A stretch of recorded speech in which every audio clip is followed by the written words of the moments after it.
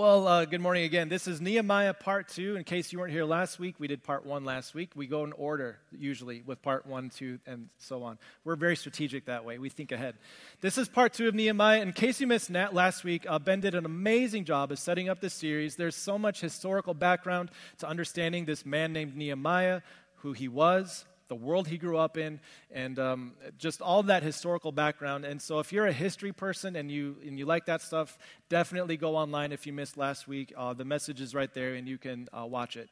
And so that was the kind of the historical context. If you weren't here last week, just to kind of get you up to speed, Nehemiah was a man who lived about 450 years before Jesus was born, about 450 BC. And his situation was simply this. He was a Jewish person who was living in exile. He was actually cupbearer to the king of Persia, who ruled most of the world at that time. And the thing with Nehemiah was, even though he lived in Susa, which was 800 miles from Jerusalem, Jerusalem being the heart and core of the Jewish people, he had heard about how Jerusalem was lying in ruins. And the capital city, the main center of where Jewish people should have lived, was lying in disgrace in ruins. And so he was heartbroken so much that he wanted to do something about it.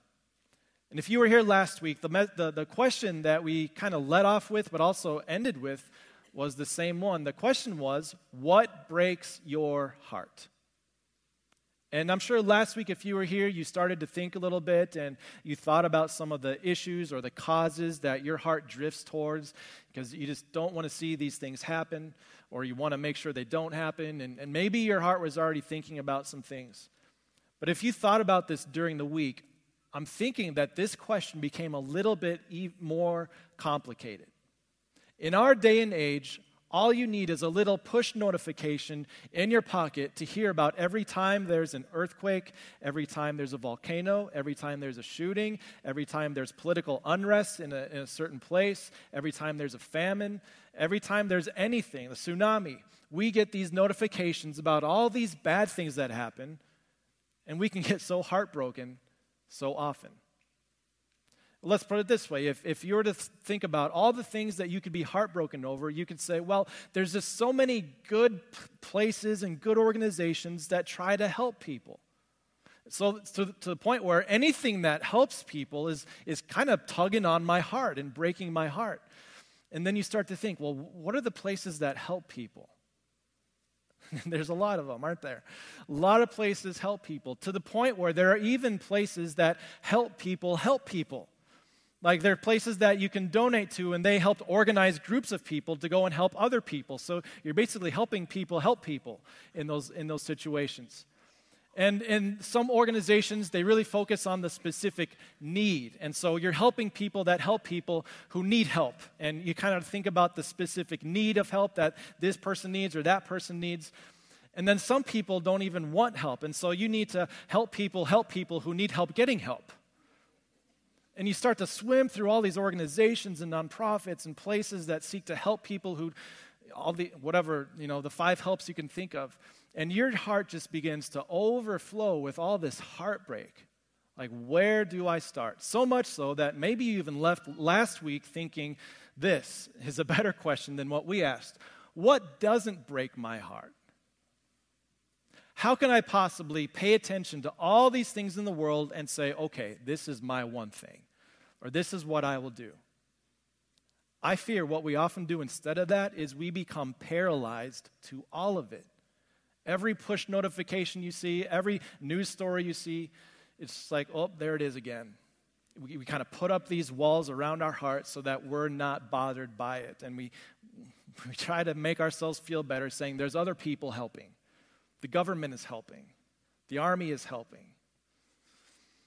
But me, I'm just so brokenhearted over so many things. Well, how can I just pick one? And if that's you today, here's what I want to start with, and it's simply this. When you feel paralyzed by all the things out there that could break your heart, I just want you to think back on who you are, especially if you are a follower of Jesus Christ.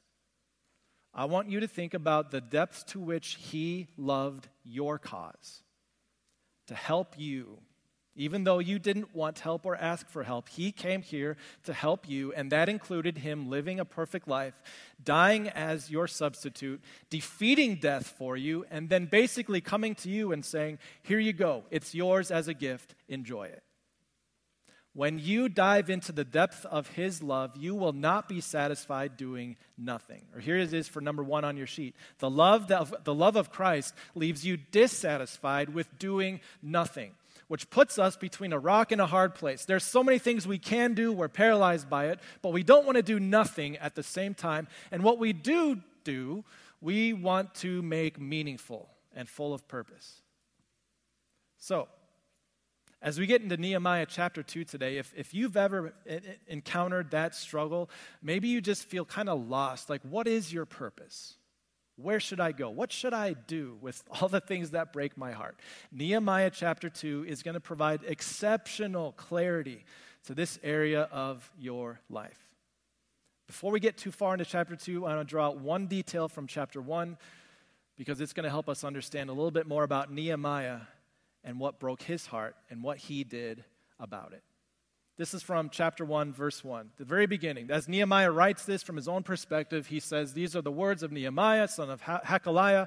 He says, in the month of Kislev, in the 20th year. He provides the historical context for when he first heard about Jerusalem's plight, how the walls were broken down, and how he was heartbroken over it. Just remember that. It started in Kislev. You got that in your Google Calendar, month of Kislev? You got that all figured out? For us, it would basically be December. So the month of December in the 20th year of King Artaxerxes, this happened. So he gets heartbroken. And he's convinced, which I believe too, he's convinced that this was not just a cause that he dreamed up.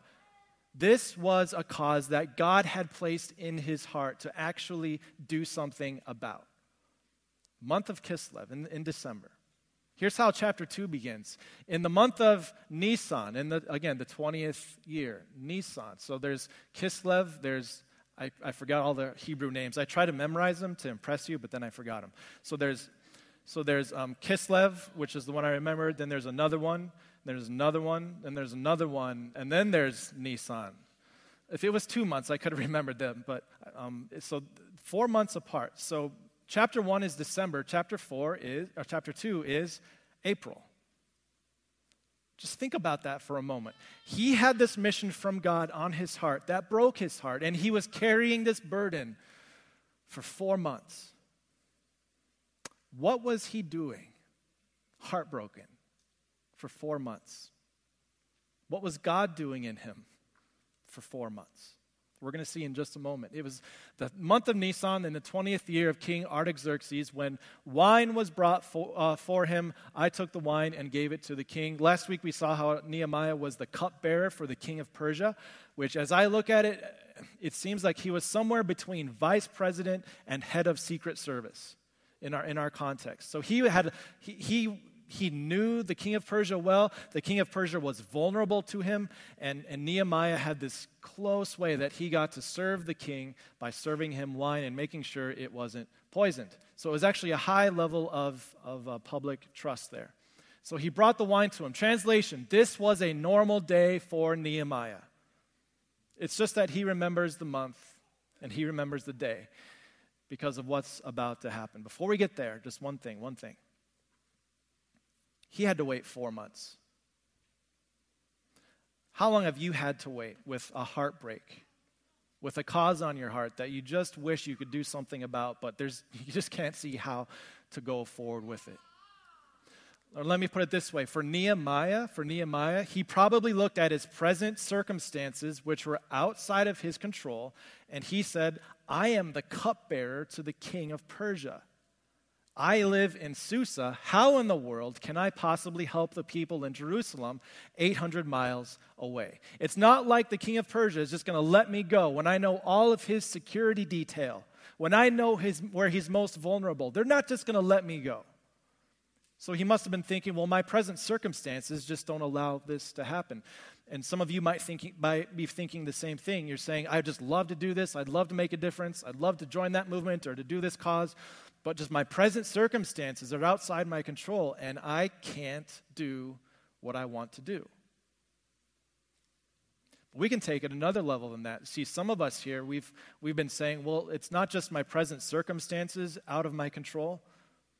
It's my regrets from the past where I lost control that make me disqualified to do anything about this cause that's on my heart. We can find all these reasons why there's no way we can do anything that maybe we're feeling that God is moving us to do. And if that's you, I want you to remember one thing that we get from this story of Nehemiah. It's this: God can do anything through you. Perhaps all he requires from you is some time. Nehemiah had 4 months to sit on this heartbreak and to carry around that burden with him. And I want you to know those 4 months were by no means wasted, as we're about to see. And just because you've been heartbroken over something, maybe it was a cause, just because you've been heartbroken over it and it's been a long time and you can't see how your present circumstances will allow you to do it, don't write it off. God can do anything through you, and perhaps he's using the time that you've had in this circumstance to be able to form a way through it. He's the God who can use the circumstances of the present, and he's the God who can even work through your regrets from the past. And as we unfold Nehemiah, we're going to see the wisdom and the good that God can do when maybe he says, I just require from you some time before we can make this big, big movement. Here's what it looked like for Nehemiah. Chapter 2, again, he says, I took the wine, it was just a normal day, I took the wine and I gave it to the king. And he says this, I had not been sad in the presence of the king before. So the king asked me, why does your face look so sad when you are not ill? This can be nothing but sadness of heart. This can be nothing but heartbroken. He was showing it on the outside finally. And you maybe we're thinking, oh, great, this is awesome. This is Nehemiah's chance to, spill his big vision and dream about what he wanted to do in Jerusalem. But there were a couple of big factors that would have made this a bad observation by the king. Number one, you are not sad in the presence of the king of Persia. Because if you're sad in his presence, that communicates that he makes you sad, that his presence makes you sad. You don't like him or you don't agree with him. And if you're sad in his presence, that was enough reason for him to kill you. So he noticed, I see you're sad. This is a sadness of heart. This is a deeper issue than you just being sick. What's going on here? And the second thing is, Nehemiah was like, well, it's not like I can just tell him my mission and my vision and walk away because, hello, I'm Secret Service. I know all of his security threats, and if someone were to kidnap me and torture me, what secrets could I let them have? So that explains why the next verse, I love how Nehemiah is just so much of an open window. He's like, I was very much afraid. That's his conclusion to it. The king noticed I was sad. I was very much afraid. And here's why. Although this would be the opportunity for Nehemiah to finally do what he wanted to do, he was not expecting this. This was not his plan for the king of Persia to notice he was sad. This scared him because this was not his plan. This was part of God's plan. And when God opens up a door and God opens up an opportunity, it will probably scare you because we are afraid of uncertainty. But God knows what's on the other side. And when he opens a door, it's for a reason. And so as you read through Nehemiah chapter 2, it's like Nehemiah collects his thoughts. He even says that he prays. It must have been a really short prayer because he's right there in the presence of the king. But Nehemiah kind of verbally vomits out all of the stuff on his heart. He's like, why should I not be afraid, or why should I not be sad? My hometown, Jerusalem, where my fathers and forefathers are buried, it lies in ruins. Why should I not be sad? And he just unloads onto the king of Persia. And maybe as he gets it all out, he's saying, well, that was kind of foolish. I shouldn't have done that. But here's the amazing thing. God was working through this account to get him to where he needed to be. Here's what verse 4 said. The king replied to him, how can I help? Nehemiah, what is it that you need? And in this moment, he'd been wrestling with this for months, and he'd been thinking and praying from Kislev all the way through through, what's the other month? I can't even remember the other month now. Yeah, that one. He'd been thinking through these 4 months and praying through these 4 months, and all this time his mind was just focused on the resources he had and what he could do. And now all of a sudden the resources of the Persian Empire were at his disposal.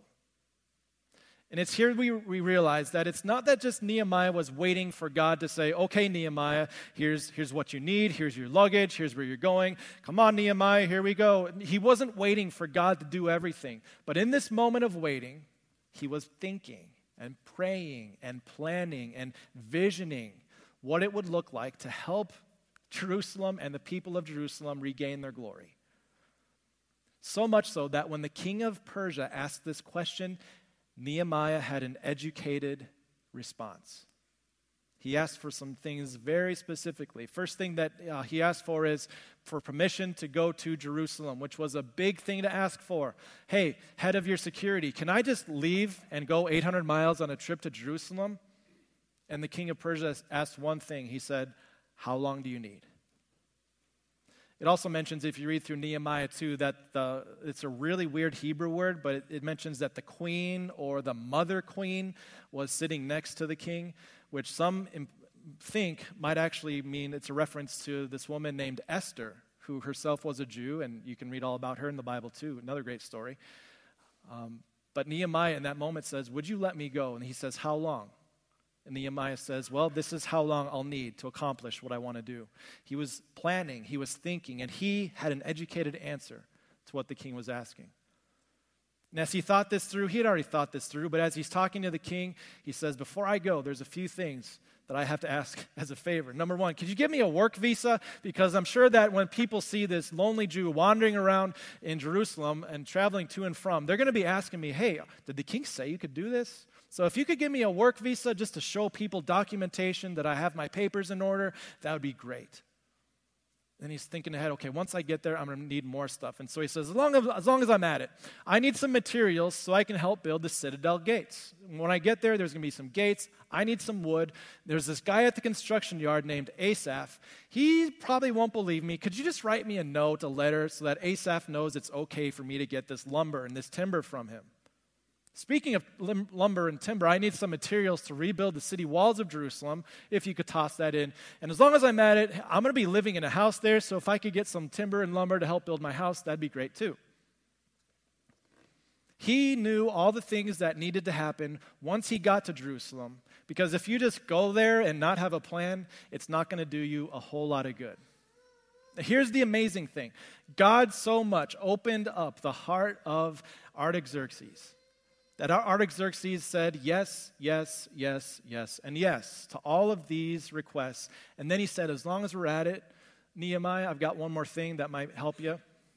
I'm going to go ahead and send a cavalry escort with you.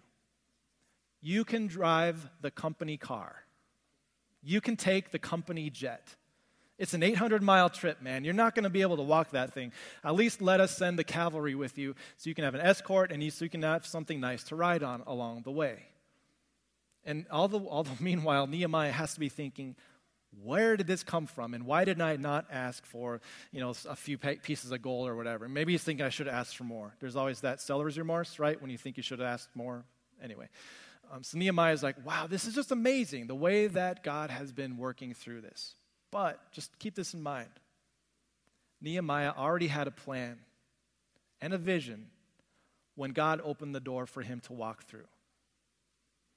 And that continues. Nehemiah chapter 2, verse 11, he finally gets to Jerusalem.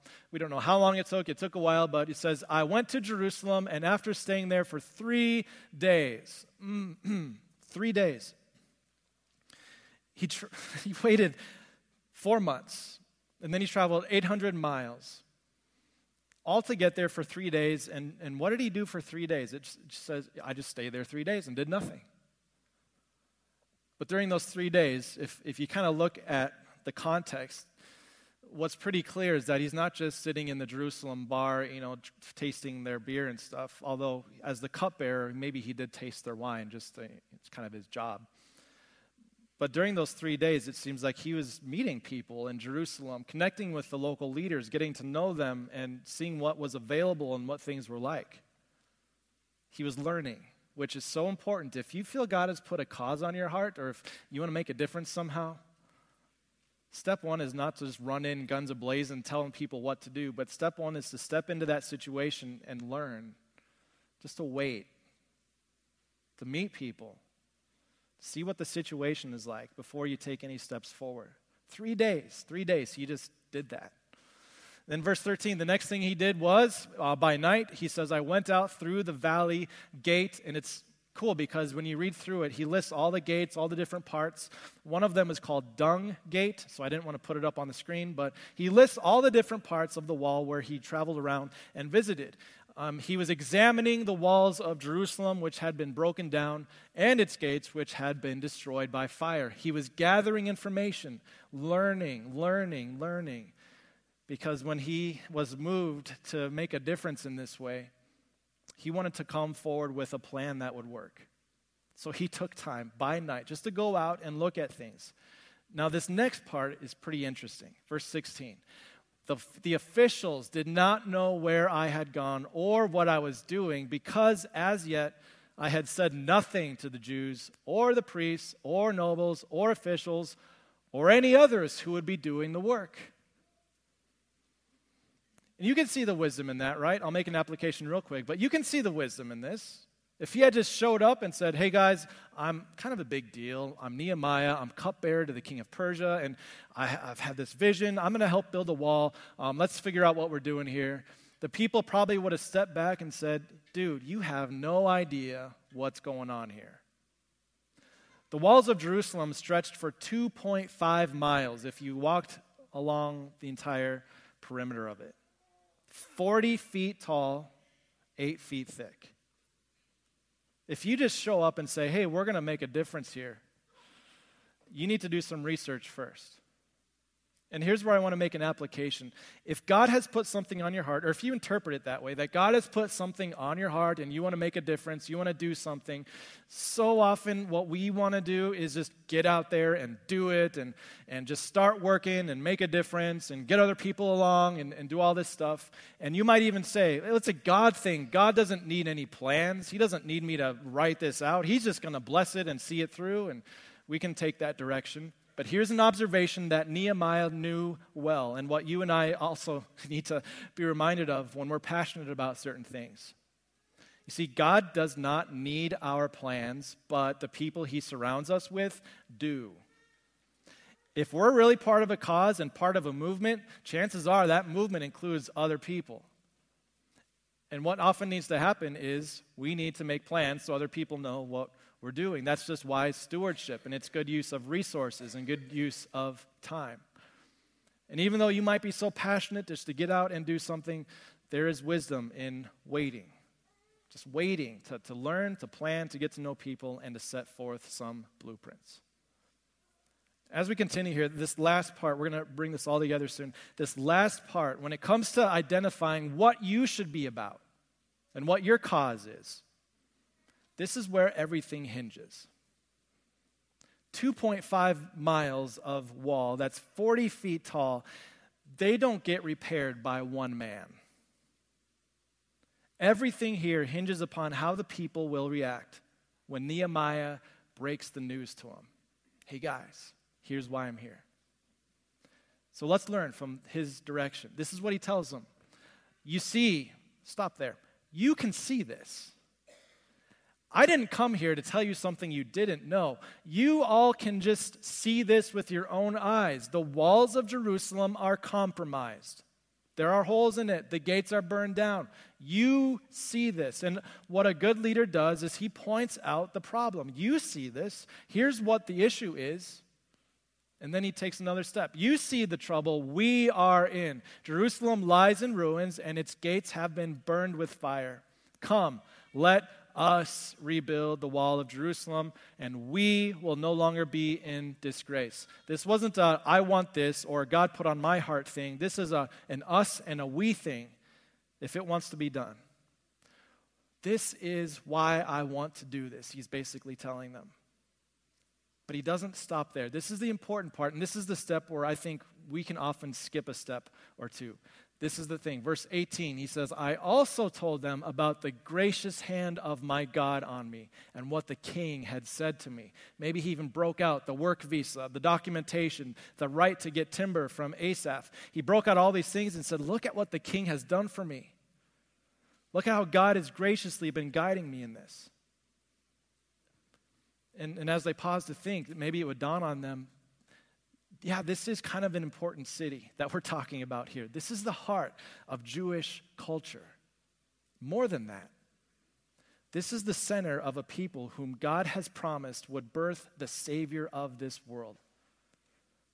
Centuries before, God promised Abraham that he would bless all peoples on earth through his descendants. And that promise had yet to be kept. And so as they thought about that, they said, this is a promise from God that we can hold him to.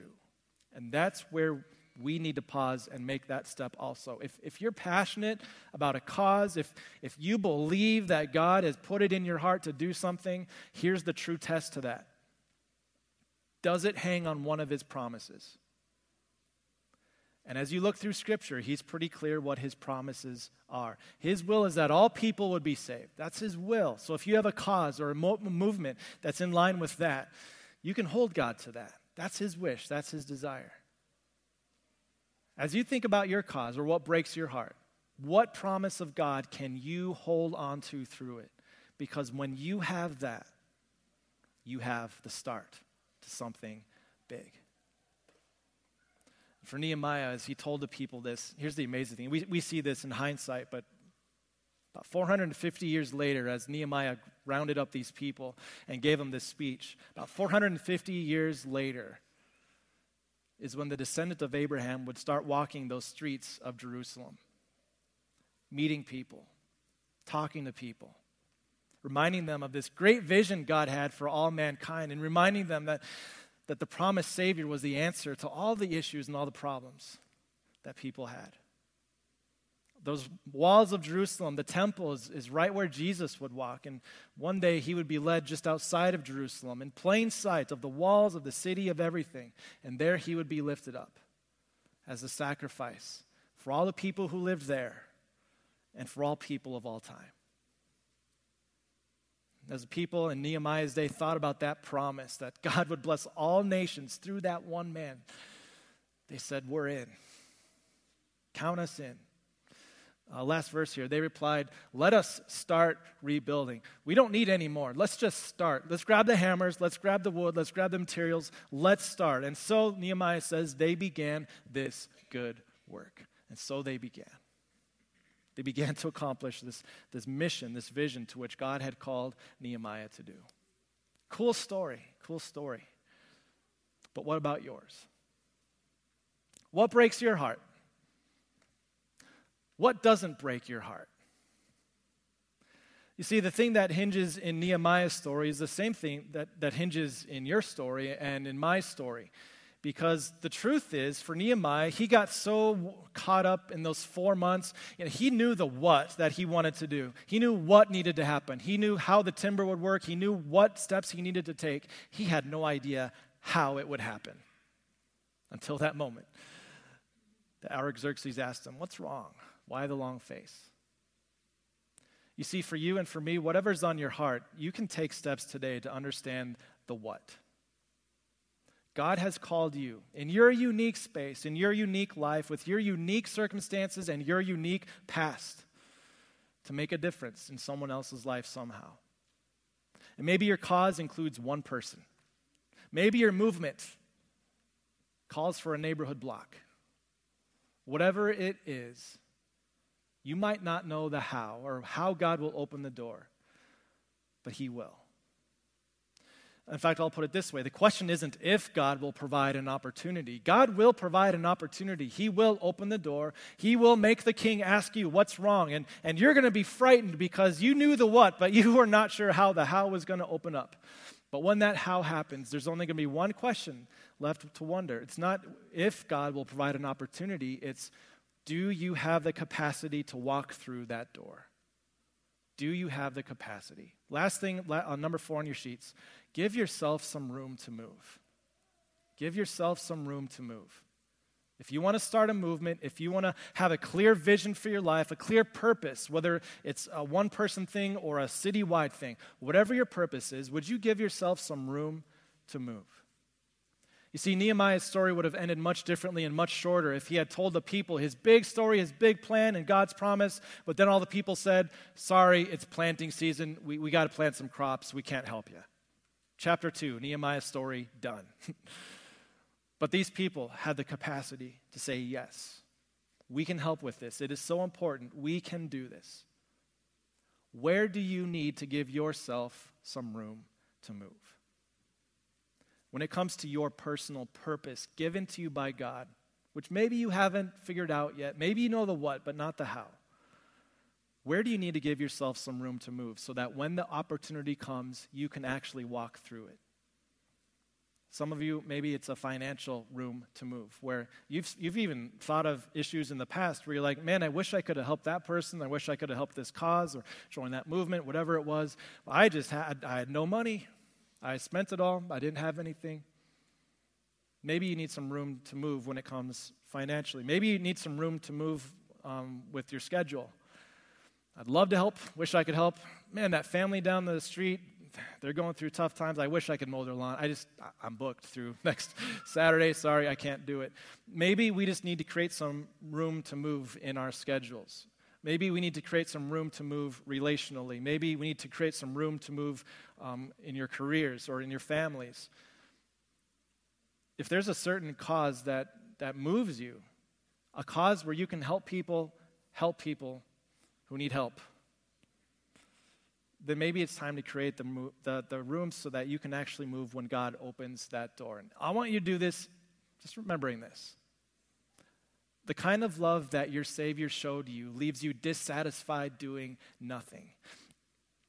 And just because your current circumstances beyond your control make it hard to do something, maybe the only thing God requires of you is some time to get ready. And even though God doesn't require a plan, the people around you do, and the people that you want to help do. And so take your time to plan through it. And as you do so, maybe your plan requires you to make some room to move. Because that's what your Heavenly Father did for you. He created room to move in this world when He sent His Son into it.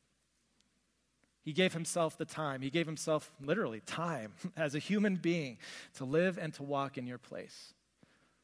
He created room to move when Jesus humbled Himself and set aside the use of His power and His authority and His everything so that He could just give up His life for you. He gave Himself some room when He left that tomb. Someday you will too. When you remember the depths of His love, you'll be dissatisfied doing nothing.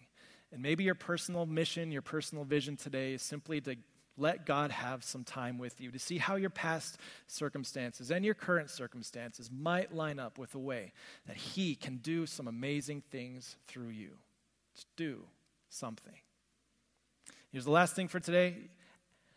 When you identify how God can make an impact through you, and you start to take a step to make some room to actually accomplish it, you will be met with conflict, both from the people around you, the world around you, and even conflict from within. And next week, we'll start to talk about what to do when you're following your mission and when you're starting that movement, but you're met with some conflict that you don't know how to handle. We'll talk about that next week. Let's close today with prayer. Dear Father in heaven, thank you so much for giving in us this desire to want to go out and to make a difference in, maybe it's just one person we know, maybe it's a neighborhood or a community, but you instill that in us because the love that Jesus showed us compels us to do something, even if we can't do everything. Give us that zeal and also give us that knowledge to be able to identify how we can make an impact and what it looks like and the people that we need to surround ourselves with and the plan necessary to get that movement going. Help us as a church to continually identify new ways and continuous ways that we can gather together around the causes and the movements that matter the most. And those are the ones that lead people to you. Bless all of us. Bless our ministry. I pray all that in Jesus' name.